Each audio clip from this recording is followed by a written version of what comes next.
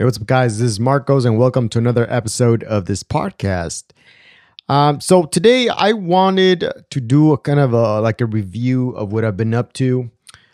First of all, the big thing that I've been working on is editing this wedding film, this elopement I shot on Halloween Day, and it looks pretty good. I think so far it's my best work.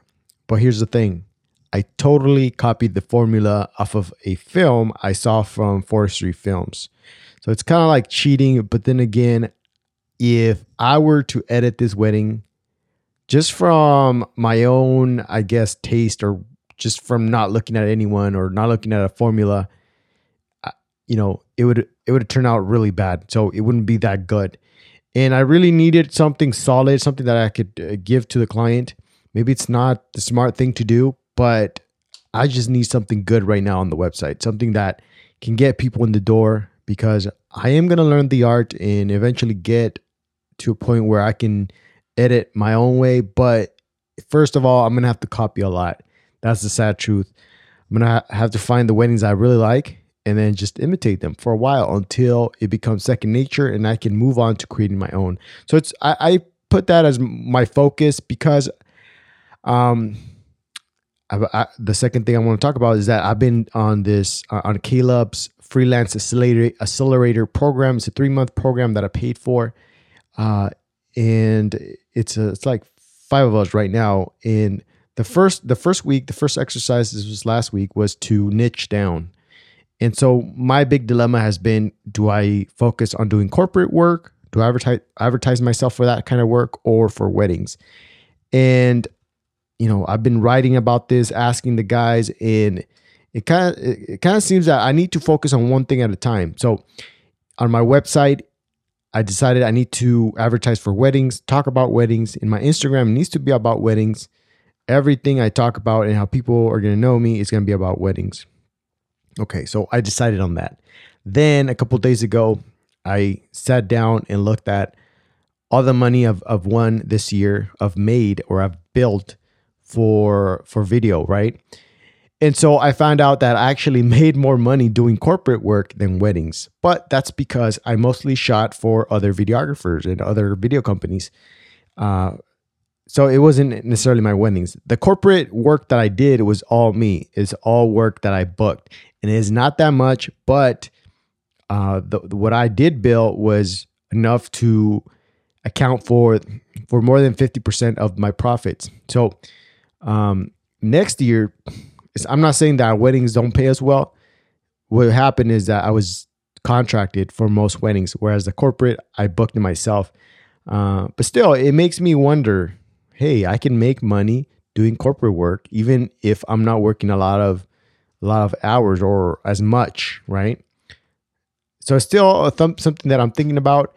Weddings are pretty hard. I think they're much harder to learn how to edit and to shoot them. They're really fast paced, which I don't mind. I like the fast pace, but the editing it's a beast, man. It's something that you need to sit down, and it's going to take a couple of years to learn just to get good at it.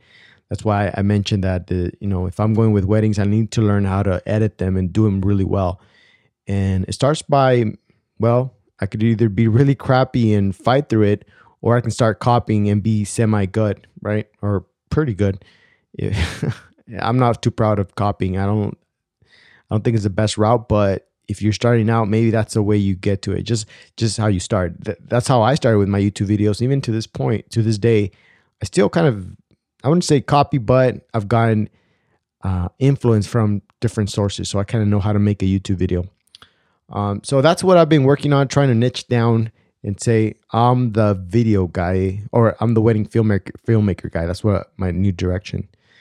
But here's another wrench in the machine. Is that how you say it? Wrench in the machine. I just got hired to shoot, a weekly real estate video. How do you say it? It's like a walkthrough video, lifestyle video for this company. They wanted to pay me $350 for a shoot, which might take 4 hours every shoot. But then they came back and they say, hey, would you, I said, no, I can't do it that cheap. This is my rate. And actually they came back. oh, first of all, they declined my offer. That no, we can't do it. Sorry, bye. And like, okay, that's it. I guess, that I'm never gonna hear from them. But then they contacted me like 2 days ago, I think a Monday, and they say, hey, all right, we can pay you for each shoot $500, but then you have to just put it on the timeline and upload it, and it'll be $500 for each shoot. It's like, whoa, that's even better. So, I was really scared there that I wasn't gonna have enough work. But if this actually pans through, and it seems like it will, that's, if I have 2 shoots a week, that's 1,000 every week doing corporate work. So that's pretty sweet. That will replace my current day job, which actually I'm quitting. I just quit. I quit last week, and so this Friday, and 2 days from now, because today's Wednesday, it's my last day. So it's nice to have a little bit of income. I am hustling for those jobs.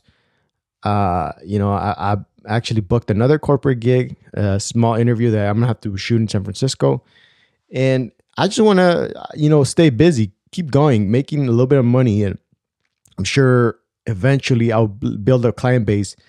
I need to get those referrals. I need to do a great job. Even if I'm not getting paid a lot of money, I just need to kill it, and that's what I'm gonna do. I'm gonna make a living doing this thing. And just to break down some numbers, last year, actually this year, not last year. This year, 2018, I made approximately 26 grand, or I billed 26 grand. This doesn't take into account my expenses, just what I billed, 26,000, and 12,000 of those came from weddings, and the other is coming from corporate work. So I still don't know how much work I'm gonna pull in this month, December, but it turns out it's gonna be around 26,000. Now with YouTube, I'm pulling in around 3,500 for the whole year. So still, YouTube's not, for the amount of work that I do, is still not paying off like it should. But hey, it takes a while to build. I know it will lead to good things. So I'm keeping up with it. I actually released a video today doing a review on a light that was sent to me. So that's pretty cool. Getting free stuff. I like that. So that's what I'm on. I've been doing. I've been hustling. I've been trying to get work, stay consistent, because I'm not going to rely on a day job anymore.